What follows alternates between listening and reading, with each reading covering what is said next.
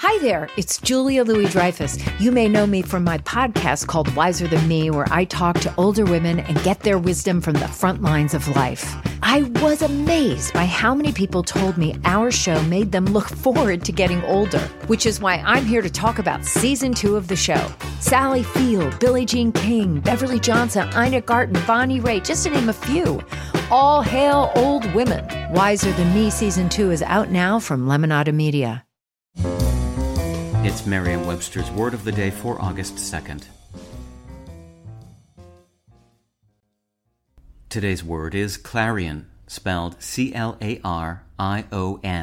Clarion is an adjective that means brilliantly clear. It can also mean loud and clear. Here's the word used in a sentence from Jezebel by Megan Reynolds.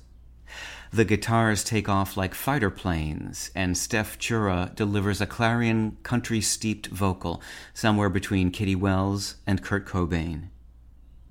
In the Middle Ages, the word clarion was a noun, the name for a trumpet that could play a melody in clear, shrill tones. The noun has since been used for the sound of a trumpet or a similar sound. By the early 1800s, English speakers also started using the word as an adjective for things that ring as clear as the call of a well-played trumpet. Not surprisingly, clarion ultimately derives via the medieval Latin clario from clarus, which is the Latin word for clear. In addition, clarus gave English speakers the words clarify, clarity, declare, meaning to make clearly known, and the word clear itself. With your Word of the Day, I'm Peter Sokolowski. Visit Merriam-Webster.com today for definitions, wordplay, and trending word lookups.